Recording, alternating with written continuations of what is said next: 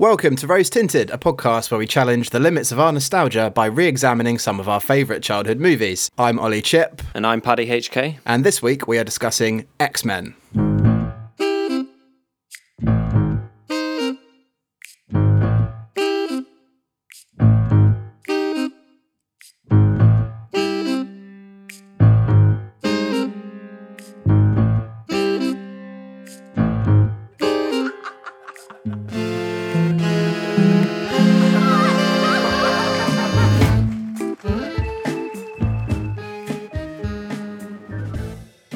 Yes, hello and welcome to Rose Tinted. Before we get started, I just wanted to give any new listeners some background info about this podcast. So Ollie and I are old friends who decided to make a list of our favourite childhood movies so we can revisit them one by one to see if they still hold up to scrutiny.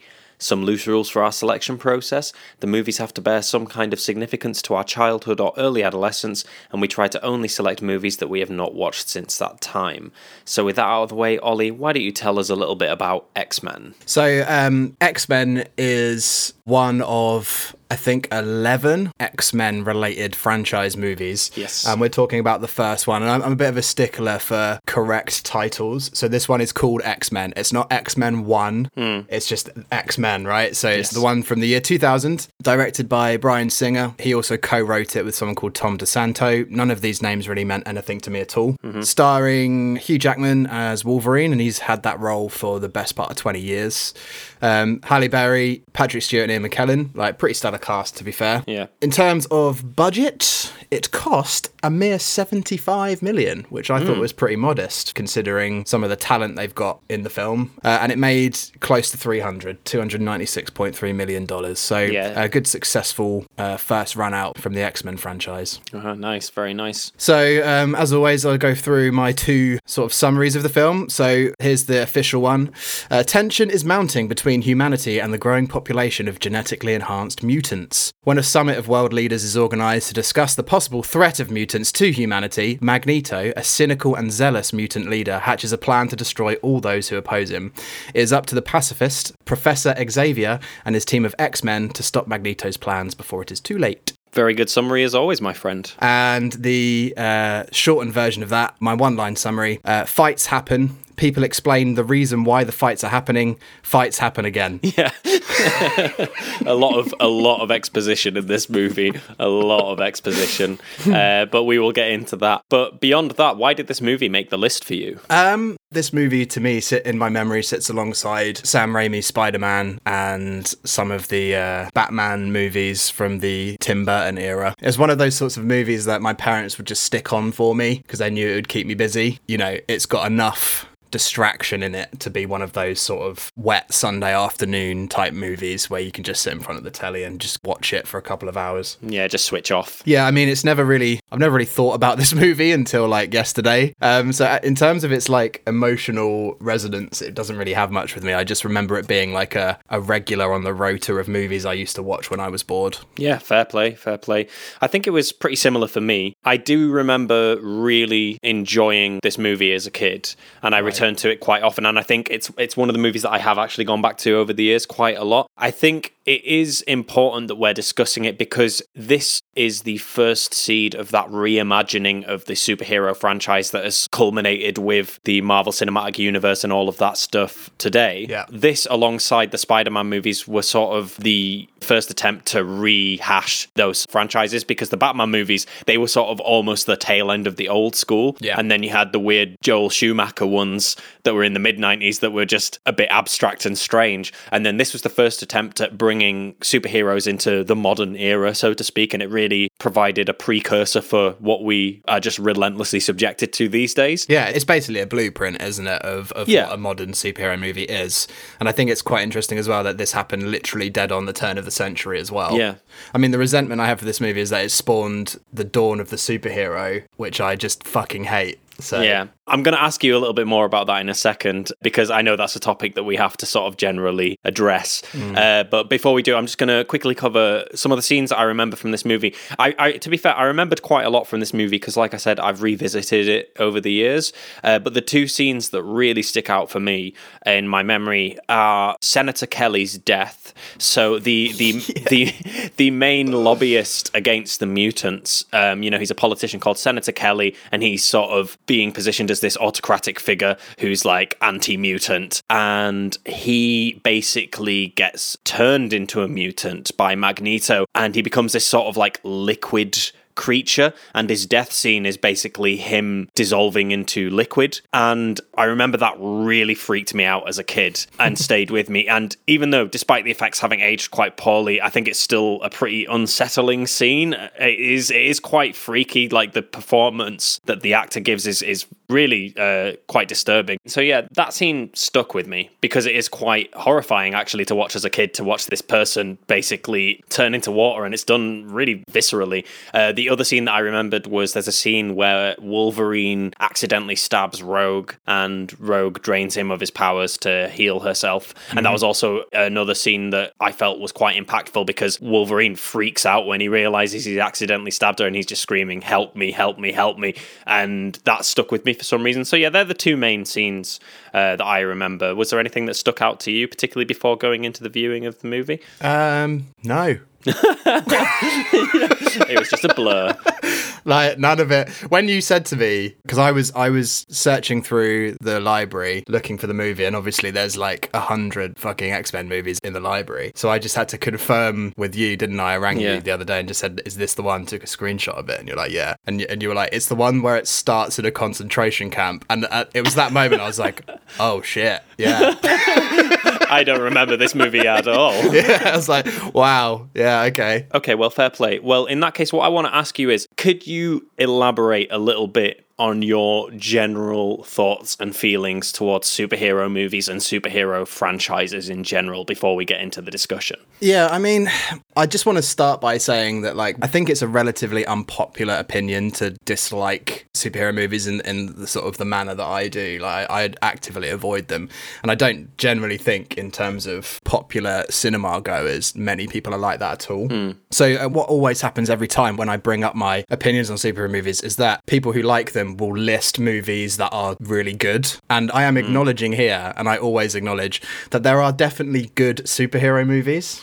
But what I'm saying is that they are in the vast minority of these movies. Yeah. Like, there is always examples that disprove my opinion on them. So people often cite like the Dark Knight trilogy, or, you know, the original Spider-Man movies, or Deadpool. Into the Spider-Verse is a recent one that everyone always says, "Oh yeah, it's really, really good." And I think, yeah, okay, of course there's going to be exceptions to my rules when the franchise is like 100 movies big. Like, your sample size is so big that there's going to be some diamonds in the rough. Yeah. But my outlook on it is that, by and large, as an entity, superhero movies are terrible.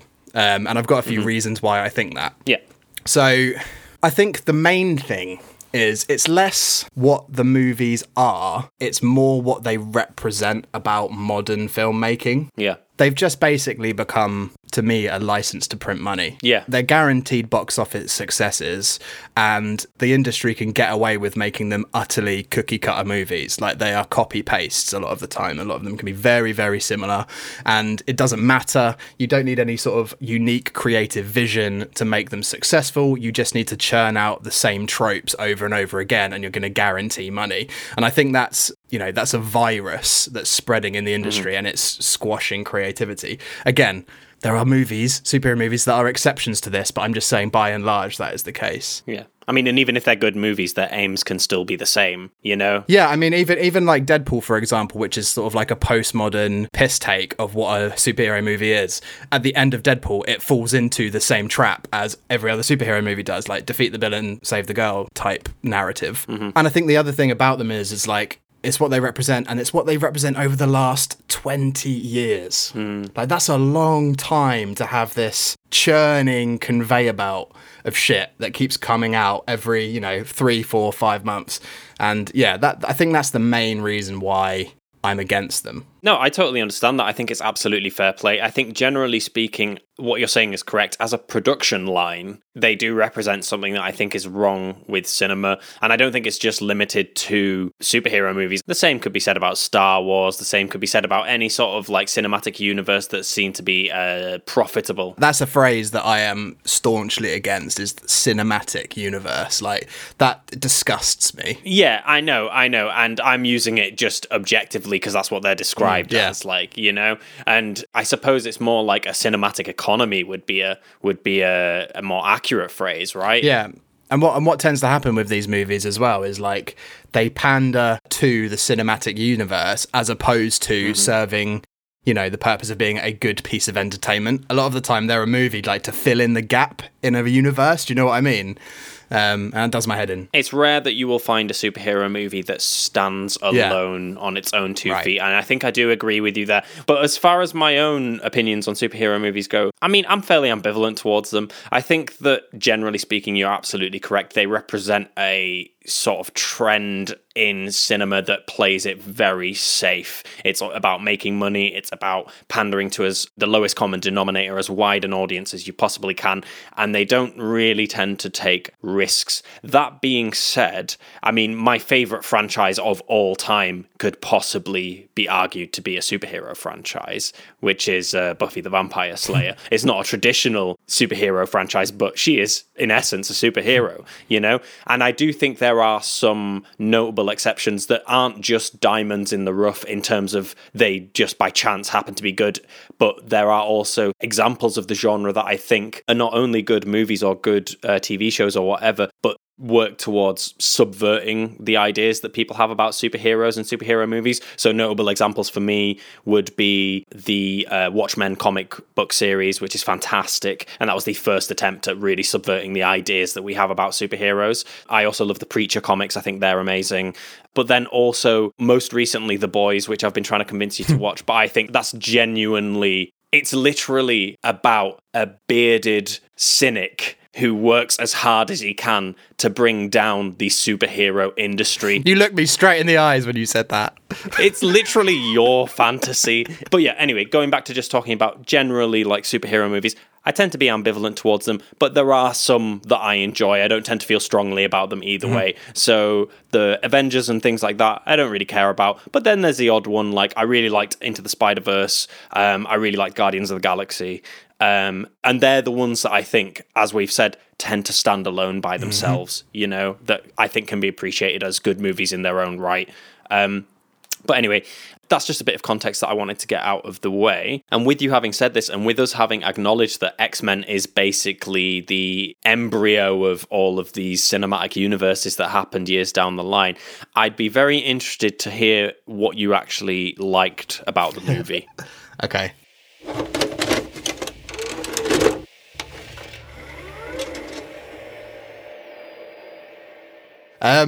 This will be a quick one.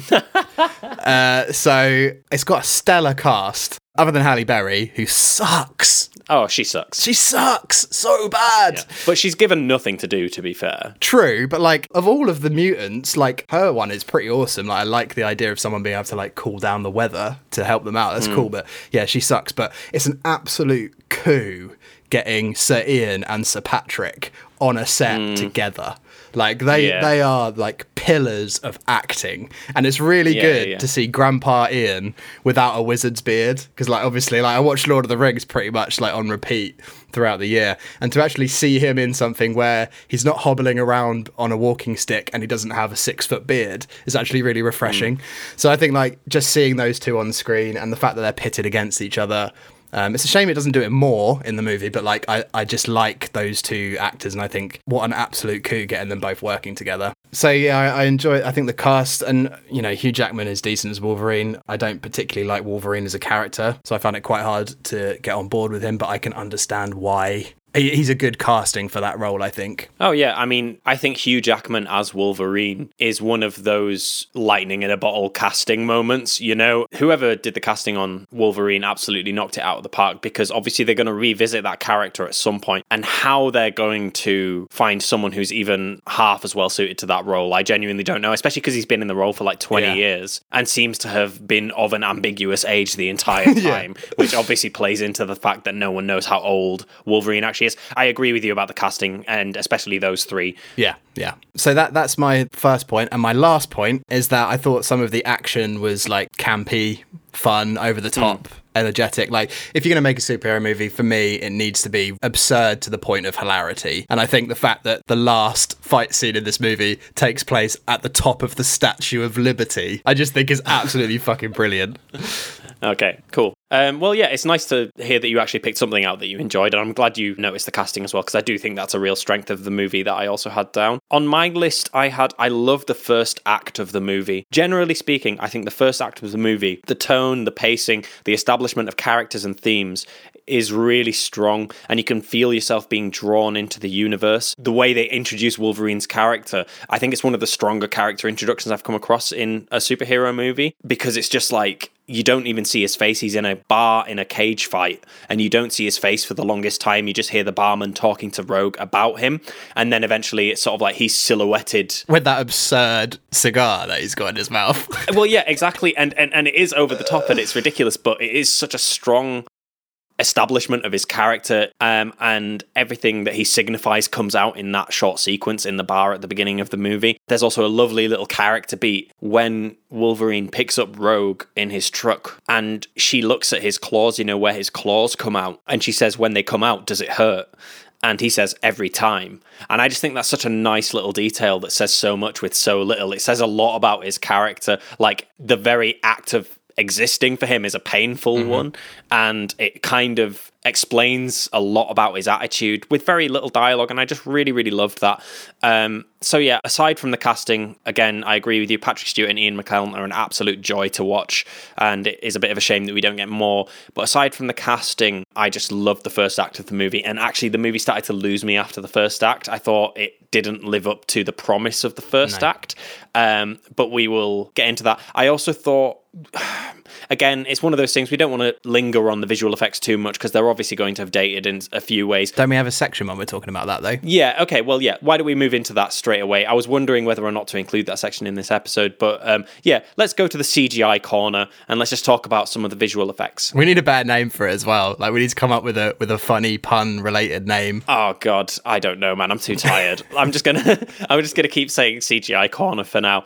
But talking of the visual effects in the movie, it's a mixed bag. Yeah. It's a real mixed bag. And I think a good way of approaching this, rather than sort of listing or going into too much detail about the visual effects, why don't we just give an example of the best use of visual effects throughout the movie, the thing that stuck out to you the most, the scene or the segment that stuck out, and the worst. So what was the example of the best visual effect in the movie for you? I think everything about Mystique, I think, was pretty seamless. Yeah. She's like a shapeshifter, and they age really well. And, you know, I haven't seen any of the modern X-Men movies. I've seen trailers where, you know, the modern equivalent of Mystique is actually like as good as this one, it seems, from what I've seen. So yeah, that was my best. What did you have written down? The best one that I had, relating back to what I just spoke about, there's a close-up of Wolverine's claws coming out. The camera's pointing at his knuckles. It's like an extreme close-up of his knuckles, and you see one of the blades piercing his skin and coming out. And not only did I think that was an effective visual effect, I just liked that shot. It really drove home kind of what he puts himself through every time he unleashes his claws. So that was my favourite effect in the movie. I thought, generally speaking, a lot of them held up pretty well. I agree with you about Mystique's. What about the worst one? What was the worst one for you? I don't know which one to pick here. Roll the dice, my friend. Roll the dice. Yeah, I'm going to go with Wolverine on the warp speed motorbike. For some reason, it can go at warp speed. Never explained. It's just a button on the bike that makes it go quick. Yeah. And there's this awful close-up of him sort of enjoying himself as he presses the button, and it looks like a side-scrolling background from like a 40s movie. Close second, everything to do with Cyclops. Yeah. I actually had something entirely different, and this effect was so bad that I remember watching the movie as a kid and thinking, that doesn't look right. And it's the bit that you actually mentioned at the top of the Statue of Liberty, at the climax of the movie. There's a bit where I can't even describe it visually because it's so perplexing. But Wolverine tries to grab onto one of the horns of the Statue of Liberty with his claws. And it does this weird thing where his claws kind of go, like the camera tilts and it just shows him going all the way around the spike, clinging on by his claws. So he gets lobbed off the top of the statue, doesn't he? So he's traveling at quite a pace through the air, and he basically uses one of the Statue of Liberty's crown spikes as a brake. So he stabs his claws into it and he spins round the spike of the crown. Oh God, it looks fucking awful. Like, it looks so bad because it's like the claw marks are just like perfect geometric shapes and it just looks really blocky. It just looks like PlayStation 1 graphics. It's absolutely awful. But I think generally speaking, I'd say for a movie of its time, the effects have held up all right. Apart from that one thing that I mentioned, there was nothing insanely egregious. No. It was basically what I expected a movie from that era to look like. I believe you've already met Dr. Jean Grey. You're in my school for the gifted, for mutants. You'll be safe here from Magneto. What's a Magneto? So now that we've got that out of the way, why don't we discuss in a bit more detail the things that you didn't enjoy about the movie? I think there's a quote from Wolverine in this movie that maybe sums up my overall opinion of this. He gets rescued by the X-Men. Professor Xavier takes him back to the mansion, and Wolverine is standing in the room with Cyclops and Storm, and he goes, "Toad, Cyclops, Storm. This is the stupidest thing I have ever heard." And I was at that point, I was like, yes, Wolverine. Yes, it is. I just think everything about it was absurd to the point of hilarity. To be fair, I went into this movie wanting to hate it and was ready to be like, gloves off, let's go to town on this piece of shit. But it actually ended up being just hilarious for me. Like, there were points in the movie where I was just laughing out loud because it was just genuinely so bad it was funny. But don't you think that what the movie's trying to do there is sort of... Because I think this movie's whole agenda is summed up by that line from Wolverine, right? Because it's trying to position itself as like, this is not your dad's superhero movie. This is like the cool new generation of superhero movies. So like, they all tell him their superhero names and he's like, oh, that's dumb. Because I think it's trying to poke fun of the idea of superheroes. It's really trying and it's not successful at all. Like, there's lots of back and forwards between Wolverine and Cyclops, isn't there? They don't like each other and they're doing one-liners. It's basically a precursor or an attempt at like a Joss Whedon or a James Gunn screenplay, which is full of like self-referential jokes and dispelling tension through comedy and stuff like that. But I just think it does it very badly. So it ends up just being cringe-worthy in terms of that. Yeah. But the things that I found particularly funny, like there's this one moment in the movie, I'm still laughing about it now. It's so good. There's one bit of the movie where there's some like news footage of a protest that's taking place and all of these humans are holding up signs like mutants go home or whatever, and just one of the signs just says, "Send the mutants to the moon forever." It just says that on a sign, and I died laughing when I read that. But yeah, like I knew you were going to say, is that not what it's trying to do? And I think either they tried to do it and they failed epically, or it was an afterthought and it's not powerful enough. I'd agree that I don't think it's particularly effective, but I don't think it was an afterthought because I think there's a couple of references throughout the movie, but it comes across as like really self-assured and smug, like the movie's being like, don't worry, we're a cool superhero movie. And it's like there's a line where Cyclops says, "Oh, what were you expecting? Yellow spandex," when like Wolverine comments on their superhero outfits. And that's actually a reference to the original comic books where the X-Men did have yellow spandex suits. And so it's clearly trying to position itself as the anti-superhero movie. And I actually think, and this is just a quick callback to what I enjoyed about the first act, I think the first act kind of succeeds as that. It kind of establishes it as a little bit more grounded, a little bit more gritty. Yeah, it degenerates really quickly. Yeah, it undoes itself and it becomes a little bit self-assured and smug, which kind of makes it come across as just really ineffective. But yeah, go on, sorry. So I love him, but I think Patrick Stewart's mutant ability in this movie is not to read minds, but his mutant ability is to successfully explain the plot to other characters. Yes. Like, all he fucking does from start to finish is explain what is happening and what is then going to happen. Yes, absolutely. I would agree with that. I think Charles Xavier's character, or I'm going to start calling him Charles Xavier because, it's an actual name and that's how you actually pronounce it. But yeah, his character is basically little more than an exposition machine. A classy exposition machine. Oh, the classiest exposition machine money can buy, no doubt. But I would have liked to have seen a lot more development of his character and his philosophies, and then place them in opposition to Magneto's character and philosophies. But yeah, he literally just spends the whole time explaining everything to Wolverine. Yeah. And that's all he spends the entire movie doing. This goes back to what I was saying earlier about these movies being subservient to the universe that they're creating for themselves. Because you're absolutely right. Like, I want to see more of Javier's background, right? But you know that that's for another movie that they've got in the pipeline, so they're not going to do it here. Yeah. And that's what's terrible about them, is that they hold off on what would make it a good movie for the success of the eventual franchise. Oh, yeah. This is definitely setting up a sequel from the get-go. Yeah. You can tell. And that's why the whole movie almost feels like exposition. Yeah. It's like a setup movie for the stuff that's to come. Yeah. And like I said, that is what is the core problem with superhero movies, is that they are subservient to the stuff that comes after them. Yeah, agreed. Did you have anything else in particular? I mean, yeah, I'm not keen, as I've said before, on the film starting in a concentration camp. I'm just not okay with that happening. Yeah. And I think, it's not the only superhero movie to try and base it on some sort of harrowing historical event. Captain America does it, Wonder Woman does it, and I'm just not okay with it at all, because it basically, I think, trivializes one of, if not the worst period of human history. Yeah, I think I definitely agree with you there. It doesn't really fit in with the rest of the movie, and it isn't appropriate. Yeah, I was just not okay with it.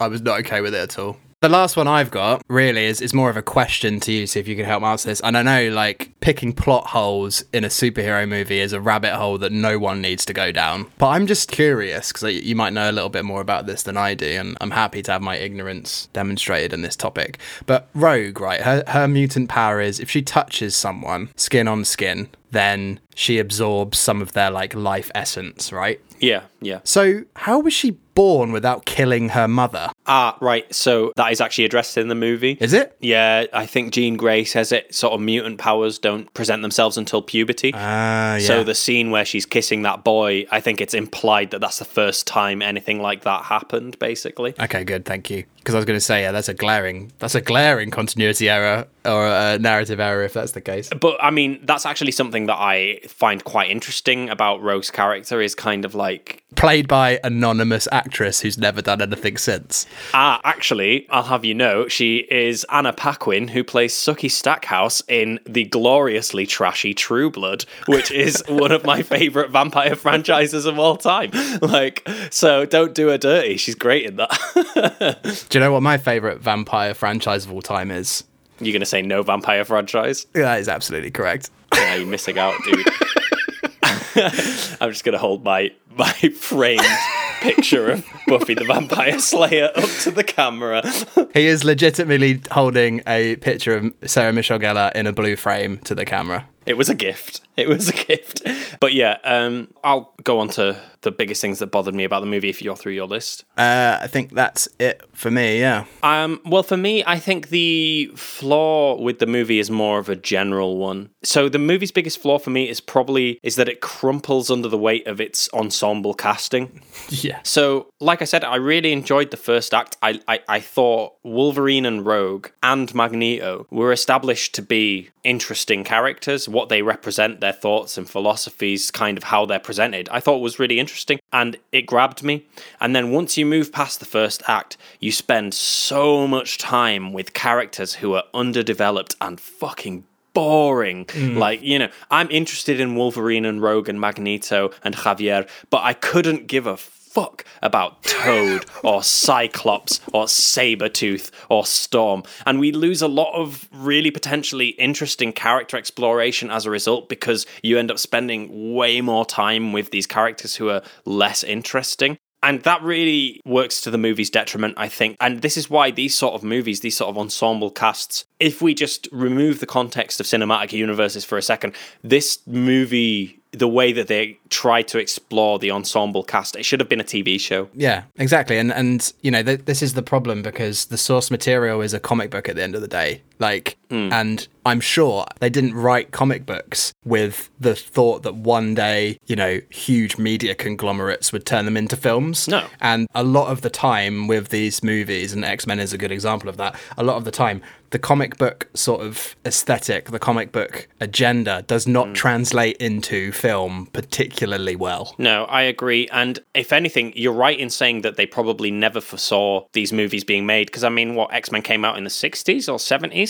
And at the time, comic books were very popular, but also seen as a very niche art form. Pulpy, yeah. And so the idea that these would be like $1 million blockbusters was probably unthinkable to them at the time. billion dollar. Yeah, $1 billion franchises was probably unthinkable. And actually, you're right in that this sort of story suits a comic book a lot better, because you can spend time with these individual characters and explore these individual relationships and explore these themes. Because I think the X-Men comics, when they came out, were really quite subversive in terms of they created this allegory for civil rights. They came out during the civil rights era or just after the civil rights era and created an allegory for it. And it was very progressive and forward-thinking for its time, but all of that gets lost when you try and cram it into a 90-minute movie or even a 2 or 3 part series of movies, you know?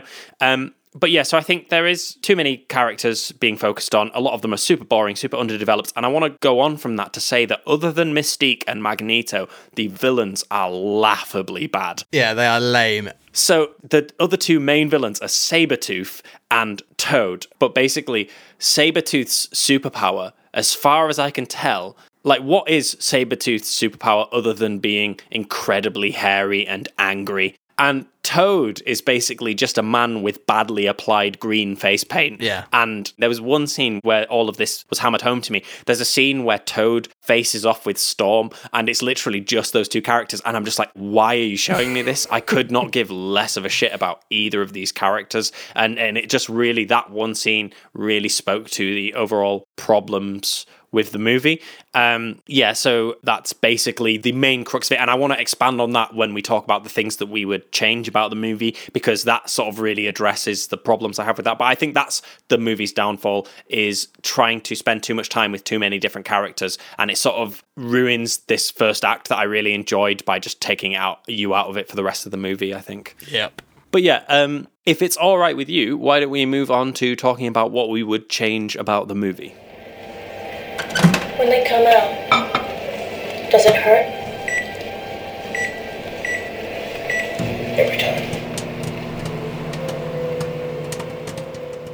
Right, so we've talked about the good stuff, talked about the bad stuff. Now we're going to move on to our last little section, well, penultimate section, I suppose, the changes that you would make to this film to improve it from your perspective. Okay, so as I said, the main issue I had with the movie was the ensemble casting and how the movie didn't quite know where to place its focus. And what I would do is I would have the movie focus on Wolverine and Rogue's journey and trim a lot of the other characters. So you spend more time on Wolverine and Rogue's relationship to see how they grow closer as people, and each one attempts to come to terms with their own identities. So they meet, as they do at the beginning of the movie, they resolve to go and find out more about Logan's past together, and they decide to embark upon a mutant road trip. And it's awesome, and they establish this sort of like paternal relationship between the two and really get to know each other a little bit. And so obviously the first act sort of culminates in this car crash, right? Which ends up with Wolverine and Rogue being saved by Cyclops and Storm, you know. Have the car crash, have it be caused by Magneto and Mystique. No Storm and Cyclops, they're elsewhere. Wolverine is knocked out and Rogue is kidnapped by Magneto, who says he's been impressed by her abilities and he wants to try and radicalize her to their cause, basically. So Wolverine still wakes up at the school, but again, you don't see any other X-Men apart from Jean Grey and Professor X. And so we're assuming that Storm and Cyclops are away on a special mission, or, you know, they're just not there, basically. Mm-hmm. They're not introduced to us, we don't know where they are, we don't know who they are. Wolverine, who is initially only concerned with his own agenda, teams up with Javier and Jean Grey to rescue Rogue, who he has started to care for throughout the first act of the movie. And so this also allows us to properly focus on the interactions between Jean Grey and Wolverine. And so you can properly establish a romantic connection between the two, so it doesn't just feel forced and out of nowhere. So basically, in doing so, you've got Wolverine and Jean Grey spending a bit more time together because there's less characters to focus on, and you can actually establish some kind of sexual tension, romantic tension, whatever. So then, meanwhile, Rogue doesn't want to be rescued and is successfully being groomed by Magneto to support his cause. And so we see a few scenes of her powers being allowed to flourish, and this would give us a chance to explore the nuances of Magneto's philosophy, and we could draw some interesting parallels between him, Professor X, and their respective protégés, basically. And so this then eventually leads to an interesting confrontation between Wolverine and Rogue. Their attempt to rescue her backfires when she clearly sides with Magneto.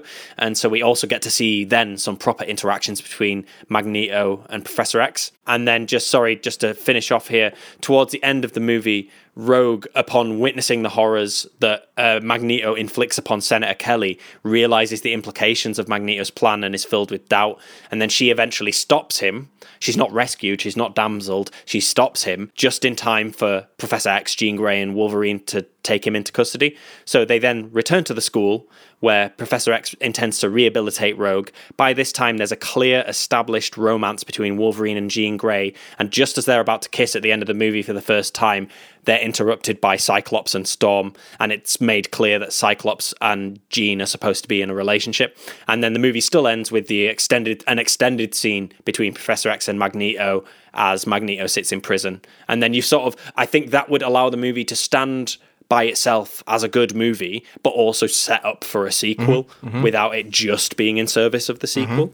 But they're the main changes I would make. I like that as well, because what you've got there is, throughout the movie when I was watching it, I thought Magneto and Wolverine were quite similar. So like Wolverine, is negative and cynical and selfish. Magneto is essentially the same thing. And then Rogue is sort of timid, shy, non-confrontational. Professor Xavier is the same as well. And what you've done there is that you've done a bit of a switch. So you've got Wolverine, the cynic, working with the pacifist, and then on the other side you've got the same dynamic, and that's quite good, because you would expect maybe that Wolverine would work with Magneto because he's a bit of an asshole. So I like that. I think you're absolutely right in saying that would just concentrate it all down a little bit onto the interesting characters and not the fuckheads that no one cares about in this movie, which are like prolific. Yeah, they're like 70% of the movie. Yeah, I mean, I would basically do very similar things to you in terms of the restructuring, but instead of focusing on Wolverine and Rogue, I would potentially focus more on the conflict between Xavier and Gandalf. Yeah. That would be my narrative decision, because they are the bedrocks of the two opposing forces in X-Men, right? The Radical Brotherhood and then the X-Men. And I think if you're doing this as a foundation movie for a franchise, setting up sequels and things, start with the foundations and move up from there. So like maybe the movie is almost split into two halves where you see the rise to power of both those two individuals. So by the end of the first movie, we understand that there is a conflict brewing between the two forces, as opposed to being thrown directly into the middle of it. I mean, to be honest though, if I'm being brutally honest, I don't really care enough about this movie to suggest too many changes, because it's in service to something that is far bigger and more complicated and confusing than it needs to be. Yeah. So I think like actually as a movie, for its role within a franchise, probably serves it very effectively. Yeah. But it makes it a terrible movie as a consequence. Yeah, I mean, and that's what my changes were more geared towards, because I remember the X-Men sequel, the second X-Men movie, being a lot better than this one, and I feel like as a setup to that movie, I guess it works pretty well, but like my changes were basically how to make this stand up on its own two legs. I mean, maybe we'll do the second one at some point, because I do remember the second one being better, and I'm genuinely curious to see if you would think it was an improvement, but maybe that's something we'll get to one day, maybe not. But I suppose then the final question just remains, Ollie. Do you think you need rose-tinted spectacles to enjoy this movie, or do you think it holds up on its own merit? I think you do. Do I? It's really hard to be, like, because it's obviously a very subjective question you're asking me, and I'm trying desperately to be objective about it. Like, my gut reaction to that question is to say, like, I just don't really care about it enough to know either way whether you need nostalgia to enjoy it. I didn't have a huge amount of nostalgia for it to begin with, I suppose, is the problem there. But I think that probably not, actually. I think that, the movie is hilariously bad, pretty much from start to finish, and it had me laughing out loud. So I think like you can enjoy it on that sort of level, but you can also maybe appreciate it in terms of the monstrosity that it created. Yeah. So I don't think you do. I think of all the superhero movies I've watched, it's definitely not the worst one. And I think despite the fact it's 21 years old, I think it's still relatively nice to look at. Yeah. I mean, to be fair, like, that's very diplomatic and objective of you. I think you succeeded in giving an objective answer. Okay, good. Because I would actually agree, and I'm someone who did have quite a lot of nostalgia for this movie. I really liked it when I was a kid. So I would actually agree. I think if you were into superhero movies, generally speaking, there's nothing to stop you liking this. You know, if you're an adult that's gone to see Avengers Endgame and whatever else, you'll still like this movie. Yeah. You know?